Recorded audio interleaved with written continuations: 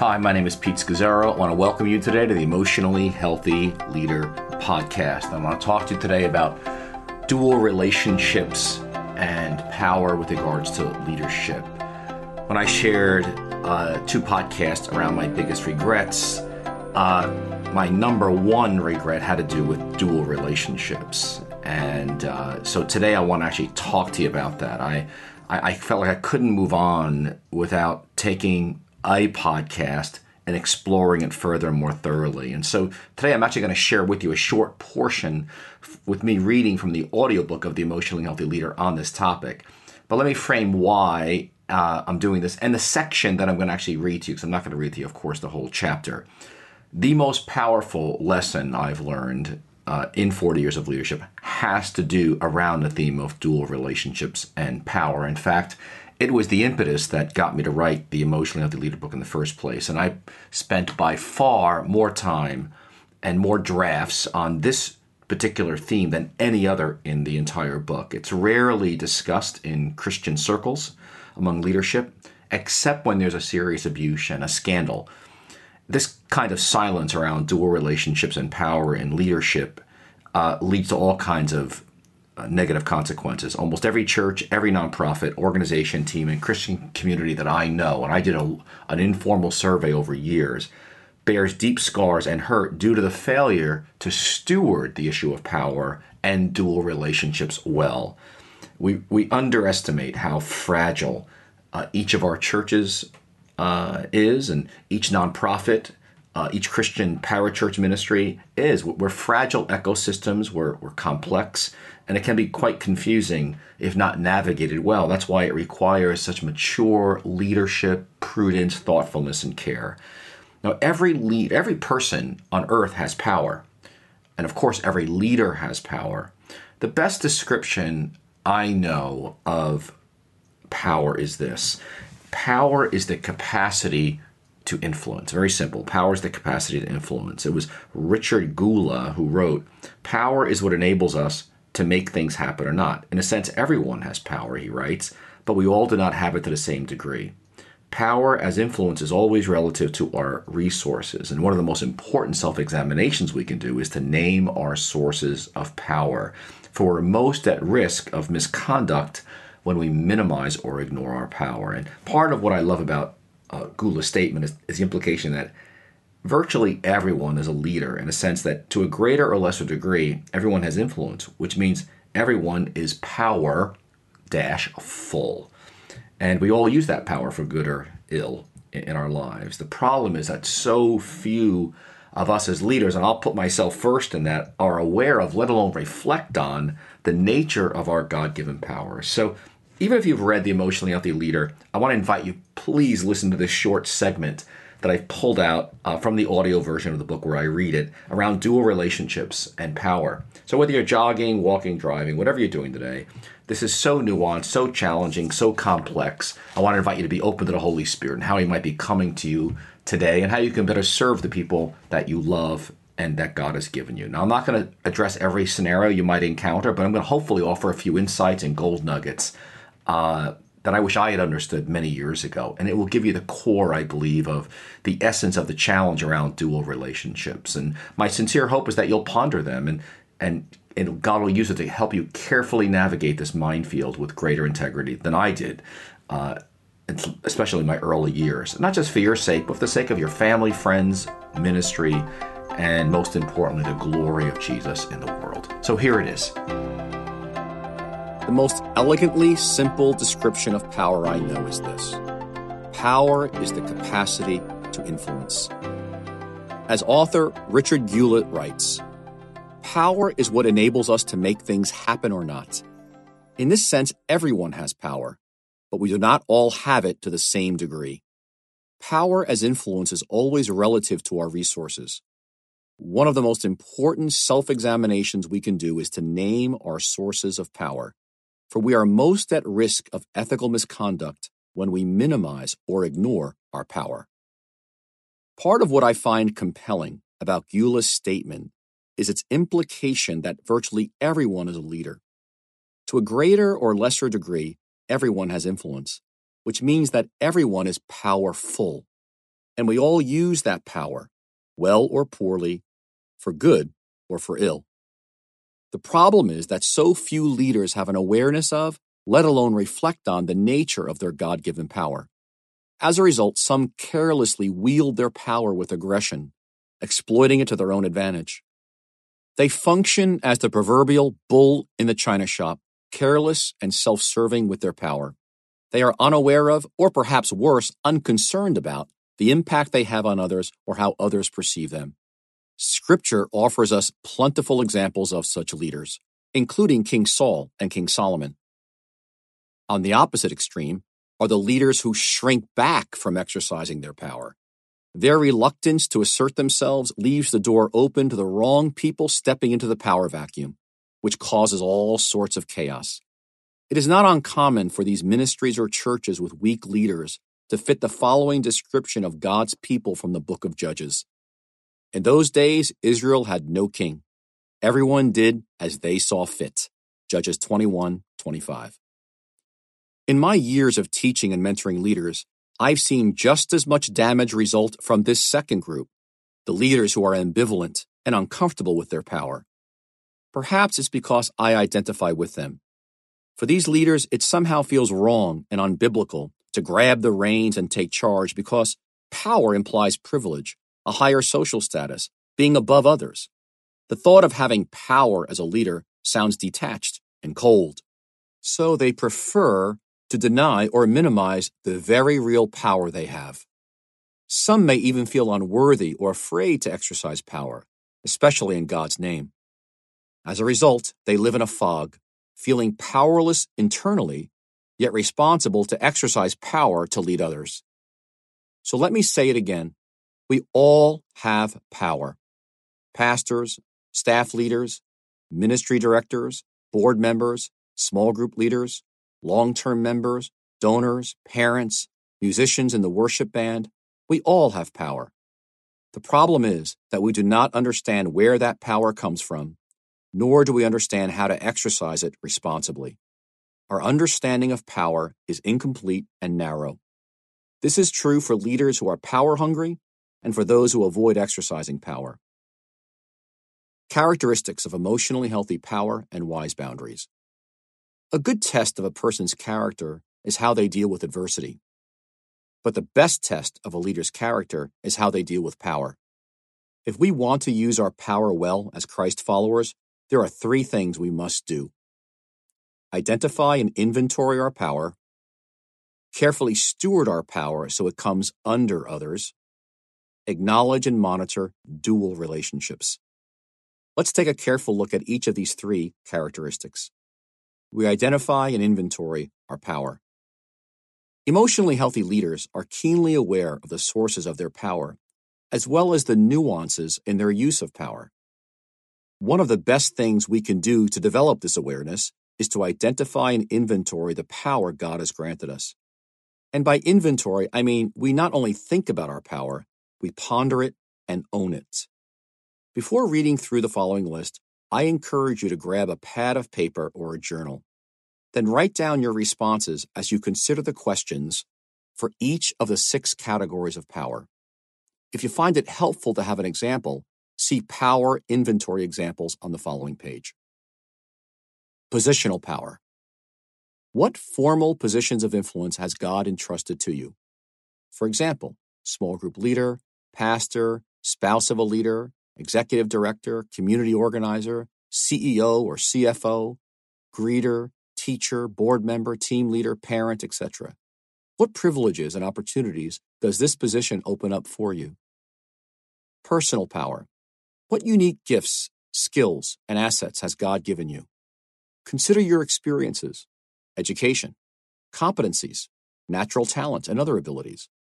How has God uniquely crafted your personality in a way that contributes to your ability to influence people?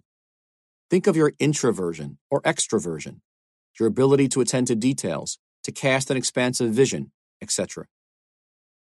God factor power. In what way or ways do you carry sacred weight with those in your church, workplace, family, and among friends? To what degree do people look to you for spiritual wisdom and counsel? Who are the people, inside and outside the church, who might perceive you as a spiritual authority who speaks for God. Projected power. What individuals and/or groups might attribute power and authority to you because of what you represent as a leader? How much of that attribution of power to you comes out of their unmet or unresolved needs? Who might idealize you from afar, attributing to you a greater wisdom, holiness, or skill than you actually possess? Relational power. With whom and for how long have you built a relational history? People you have pastored, served, mentored, or walked with through life's challenges and transitions. Consider individuals, families, and groups. How does their vulnerability and trust in you influence their perceptions and expectations of you? Cultural power. How might your age, race, gender, ethnicity, or other cultural factors serve as a source of power or influence for you? How might this change from one group to the next in your setting? For example, different cultures and ethnicities may treat you differently. Young people may not attribute power to you. Older people, because of your position, may respect and heed your words without question. Before continuing, take a few moments to read back over your responses.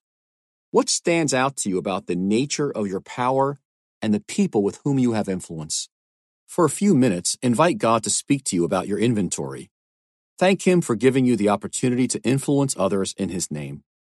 Ask for grace to steward your power well so that your life and leadership might be a gift to those you serve, enabling them to come more fully alive and flourish. 10 years ago, I found myself being courted by a few Christian publishers. My literary agent at the time, a wise woman with over 30 years of experience in publishing, set up meetings in 3 different cities for me to meet with the various publishers and consider their contract offers. In each place, I was treated very kindly, almost like a potential star. It was nice while it lasted. As the son of an Italian baker, it was also a strange experience for me, uncomfortable and intoxicating at the same time. On the last day of our trip, I asked my agent a question. You have been in this publishing business for a long time. You have represented some of the most popular Christian authors. What would you say is the greatest temptation I should be aware of? That's easy, she said. I can sum it up in one word: entitlement. Some authors have a lot of influence after they become well-known. They change. They walk into a room, acting as if everyone owes them and the world revolves around them. It makes them miserable to work with. I never forgot that conversation. I resolved from that point forward to treat every publishing door God opened for me as a sheer miracle of grace. Entitled leaders act as if the world revolves around them. Their thinking goes something like this: I've been blessed, I have gifts and influence, I have worked hard and deserve to be treated well. This is what I refer to as power over others' leadership. The opposite of an entitled leader is a grateful leader. Grateful leaders continually marvel at all they have received from God. But as a leader's sense of gratitude shrinks, their sense of entitlement grows in equal measure. While the world practices a power-over strategy, characterized by dominance and win-lose competitiveness, Jesus taught a power-under strategy, characterized by humility and sacrificial service. In the world, says Jesus, leaders throw their weight around. But it is not so with you. Whoever wants to become great among you must be your servant. Mark 10:42-43. While Jesus is the invisible God who holds all things together, almighty, eternal, immortal, and infinite, he became human, temporal, mortal, and finite. Jesus demonstrated his power not by force or control, but by choosing to come under us, humbly washing feet and dying for our sins. He carefully stewarded his power. Christ Jesus, who being in very nature God, did not consider equality with God something to be used to his own advantage. Rather, he made himself nothing by taking the very nature of a servant. Philippians 2:6-7. The church is not a corporation. We are not corporate executives who might make tough decisions to get the job done. We are not CEOs implementing best practices in order to expand our impact or market penetration. The church is not our family business. Instead, we are the body of Christ, the temple of God, the new family of Jesus, the bride of Christ. As leaders, we are stewards of delegated power gifted to us for a short time by God. The choice of the word steward is important. The church belongs to God, not to us. We must never forget that the power we exercise belongs to Him. Our power is given to us to come under people for their good, for them to flourish, not so we will look good. The failure to come under people with our power can take many different forms. Consider the story of Patrick and Ken. 2 years ago, Patrick and his wife moved from New York to West Virginia so Patrick could take a position as a youth pastor in a rural church. Before the move, he had served as a volunteer youth ministry leader at First Assembly, a church in their home state of New York. During a recent trip back to New York to visit family, Patrick contacted Ken, First Assembly senior pastor, and asked if they could have lunch. Ken was initially reluctant because he and Patrick hadn't parted on the best of terms, but he was also curious and agreed to meet. When they met, Patrick surprised Ken by asking forgiveness for his lack of submission to authority and for his rebellious spirit when he served as First Assembly's youth leader. He described how the senior pastor at their church in West Virginia had confronted him and helped him see his blind spots and arrogance. Ken couldn't believe what he was hearing. He'd been relieved when Patrick moved to West Virginia because he was so difficult to manage. Patrick's inappropriate remarks and behaviors had caused Ken many a sleepless night, but he had never said anything. Why?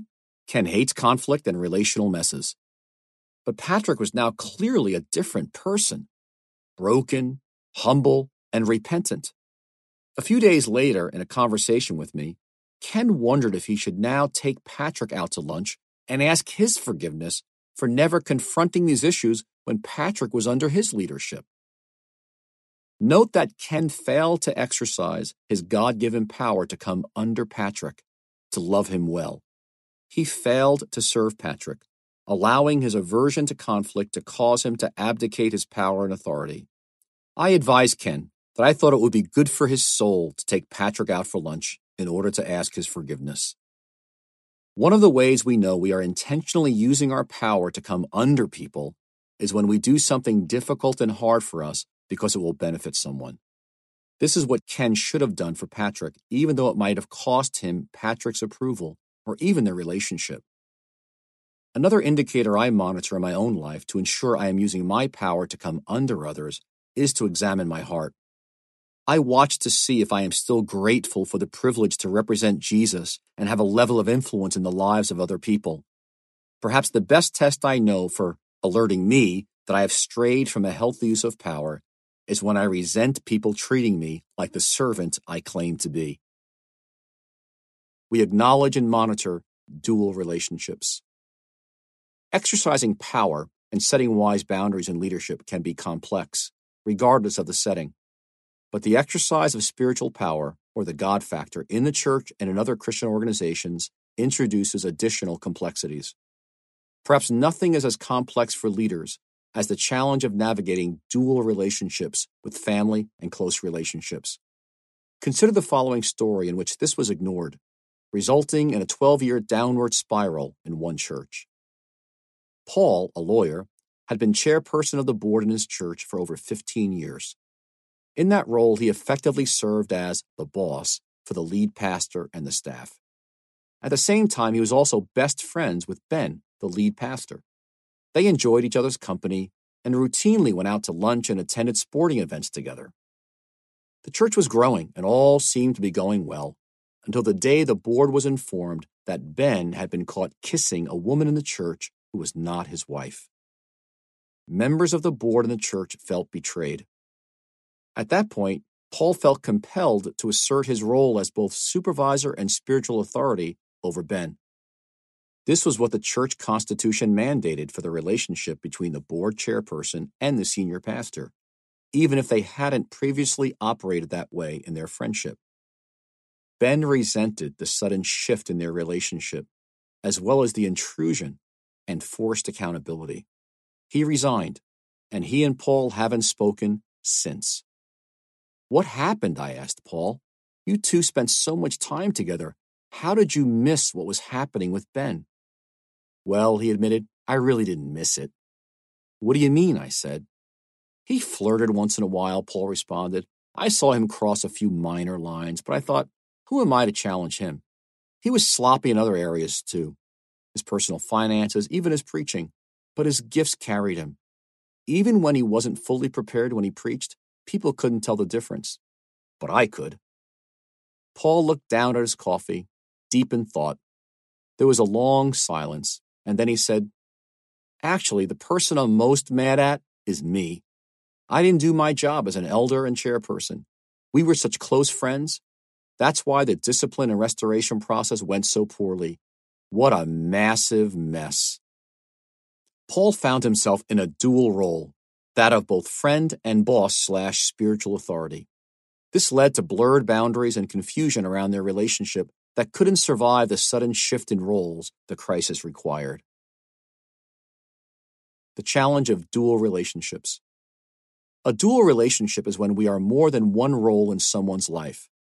We observe this, for example, when a small group leader builds her real estate business by soliciting members of her group, when a doctor becomes a patient's golfing buddy, when a pastor hires his son to work for him.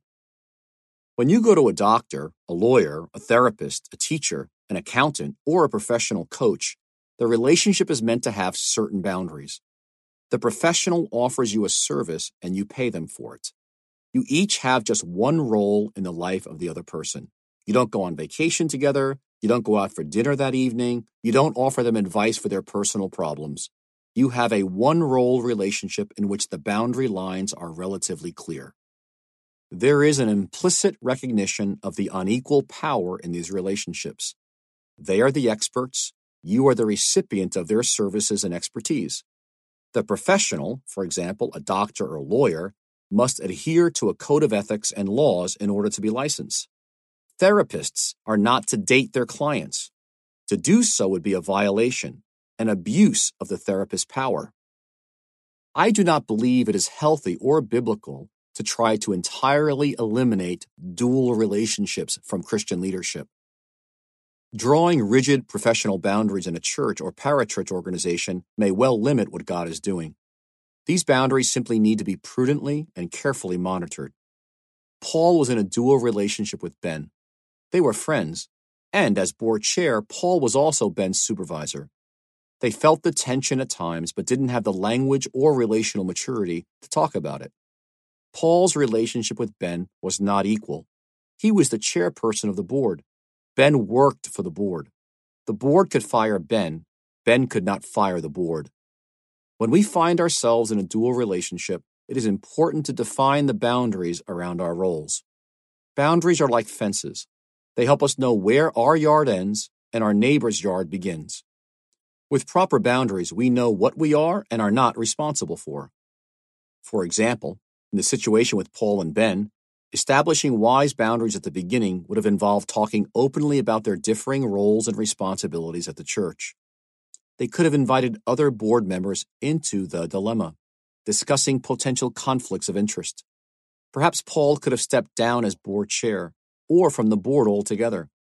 They could have discussed the implications of their dual relationship at the beginning to ensure they exercised their power wisely. The responsibility to set a healthy boundary rests first with the leader, not with those he or she serves. Why? The leader has been given the greater power. Following through on this responsibility isn't easy. It requires self-awareness, thoughtfulness, the ability to have honest and clear conversations, and a healthy level of confidence and personal maturity. How do I know? Through my mistakes. Lots of mistakes. The following is one painful example. For years, I allowed myself to become like a father to Joan, our former youth pastor. Jerry and I invited her over for the holidays, had dinners together, and offered her lots of personal help to succeed in her job. Our girls admired and loved her. In the process, I became something of a surrogate father, pastor, and mentor, all rolled into one. She was deeply loyal and grateful. A time came, however, when things were not going so well in both her ministry and her personal life, and several members of the church board raised concerns. At that point, I needed to step in and assert myself as her supervisor. In order to remain on staff, she needed to make some significant changes in her life. At the time, I was unaware of how terribly confused our boundaries and roles had become. When I had the hard conversation with Joan about her performance, she felt hurt and betrayed. "How could you treat me like this? How could you do this to me?" she cried. My offer to find her another position within New Life fell on deaf ears. My betrayal of her felt too deep. I understand why.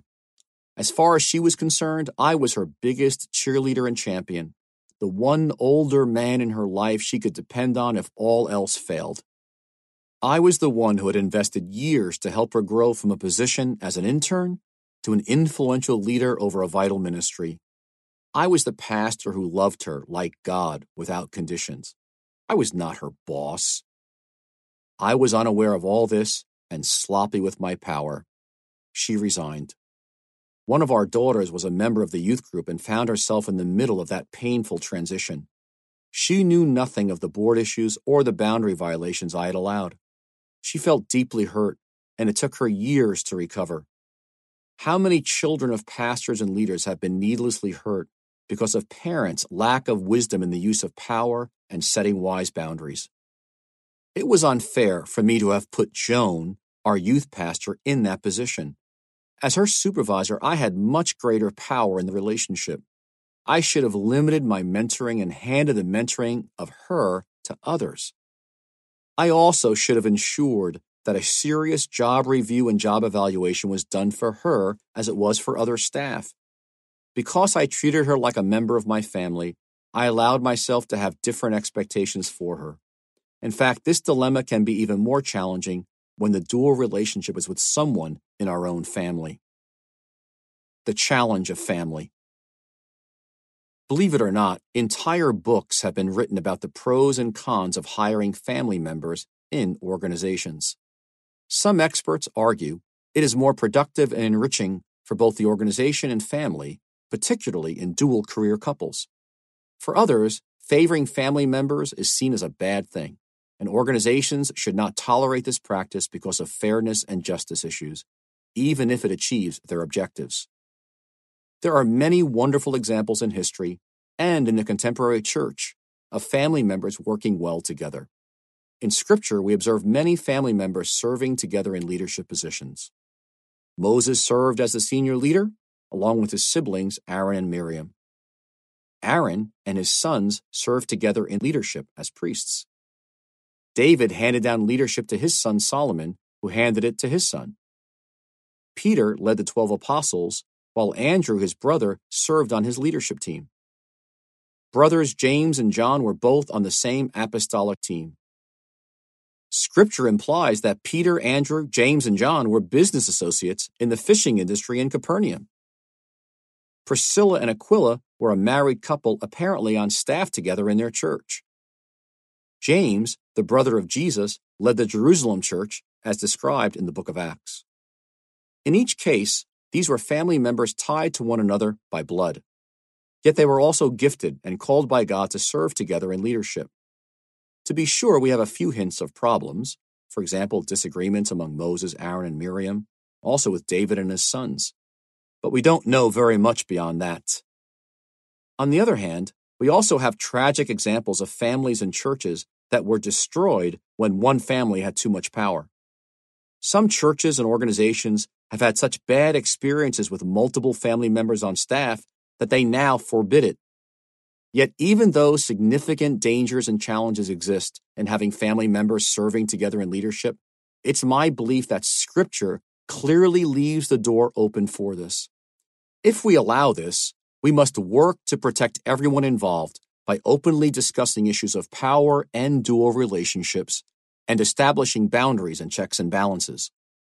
A mature, disciplined, differentiated leadership will need to monitor the impact family members have on the health of the larger body to ensure that no lines get crossed that could be interpreted as favoritism or nepotism. Before Rich became lead pastor at New Life, we wanted to hire his wife Rosie as the director of our children's ministry.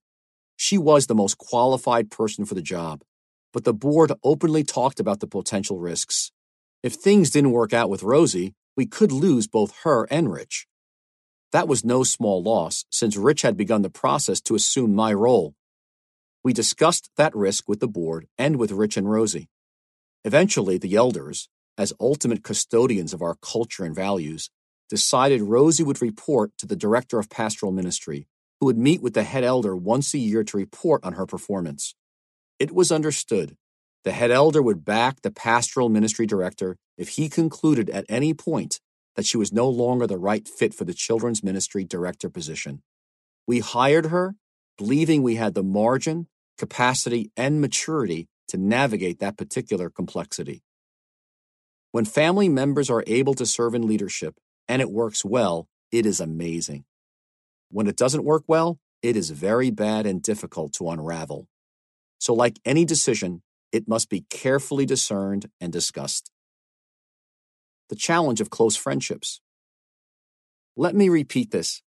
I do not believe it is healthy or biblical to try to eliminate dual relationships from Christian leadership. This applies not only to family members, but also to close friendships. These too need to be prudently handled and supervised. Navigating dual relationships and close friendships has been one of the painful blind spots in my leadership over the years.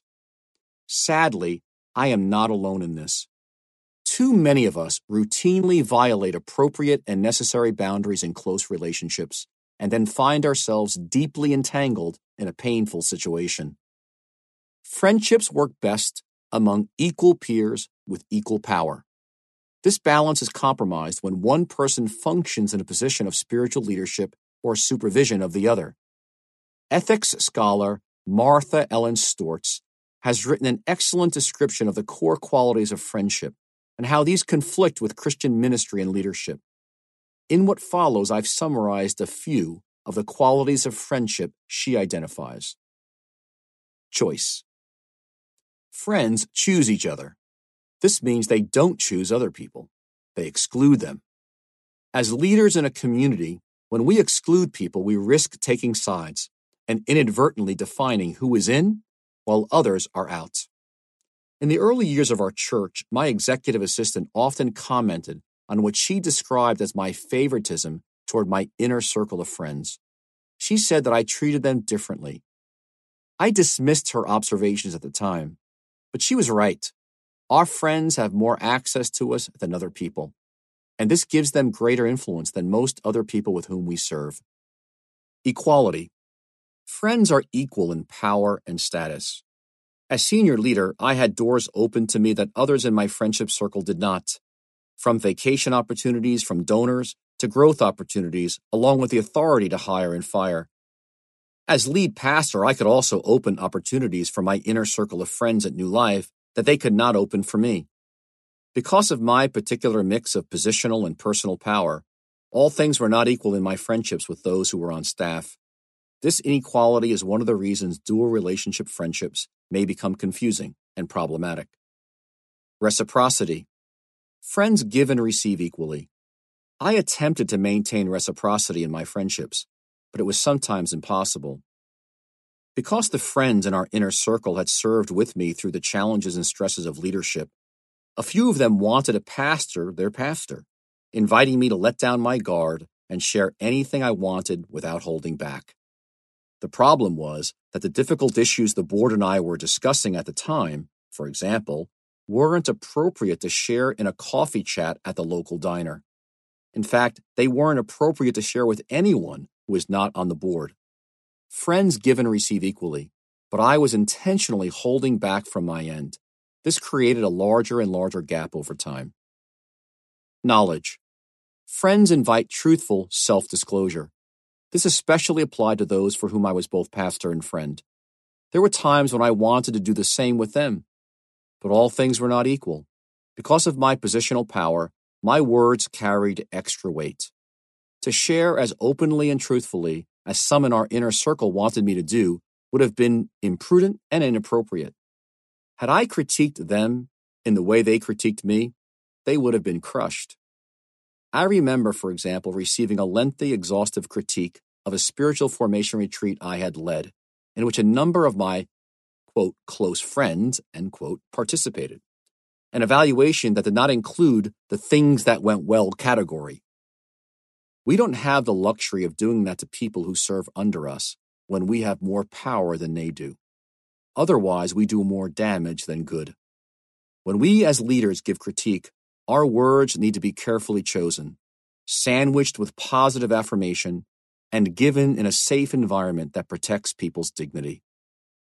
I offer you these 4 characteristics of friendship as a framework to help you determine whether your dual relationships with friends meet these particular standards of friendship. Does all of this mean that I am opposed to senior leaders having close friends in their church? Absolutely not. But I will say that after more than 2 decades of ministry, I've seen many tragic endings. Only a few leaders are sufficiently self-aware and skilled enough to navigate the dangers wisely and well. I can testify that it is possible to do this, and I believe my relationship with Andrew, a faithful member of New Life, illustrates this well. I served as Andrew's pastor for many years, and we enjoyed each other's company. We also participated in a small group I led, and Jerry and I occasionally had dinner with him and his wife. On a hot summer day, for example, we would drive to their home and enjoy cooling relief in their pool. We talked about New York sports and his love for trains. 6 or 7 years into our friendship, Andrew was elected chairperson of our board of elders. At that point, he became my direct boss. I was expected to send him monthly reports. He led the board in regular evaluations of my performance. He watched over my character and integrity. He had power and authority to demote me, fire me, or grant me a raise. I could not demote, fire, or grant him a raise. I was the pastor of his family, and he was now my boss. We talked about our roles. We joked about not going on vacation with one another. We remained friendly and continued to enjoy each other's company, but our relationship changed. It was no longer equal. That's not to say that the relationship ended. Our respect for one another has grown over our 27 years together as a result of our willingness to talk openly about the changes in our relationship. Understanding those changes and acknowledging them has kept the boundaries of our relationship healthy and clear. At the same time, our love and appreciation for one another has only grown over the years. His term as both the board chair and as a board member will soon expire. It will be interesting to see how our relationship evolves from that point forward. I did not go into the challenge of family or close relationships, nor how to do an inventory of your own power. For that, you'll need to go to the Emotionally Healthy Leader book. But take some time and ponder this chapter on power and wise boundaries in leadership slowly. Again, it's not a comprehensive treatment of the issue, will not answer all your questions or scenarios, but it will give you a great foundation to build upon, or at least work through maybe thorny situations that you're finding that you are in today with a bit more clarity. So blessings to you. God bless you, everybody, and have a great day.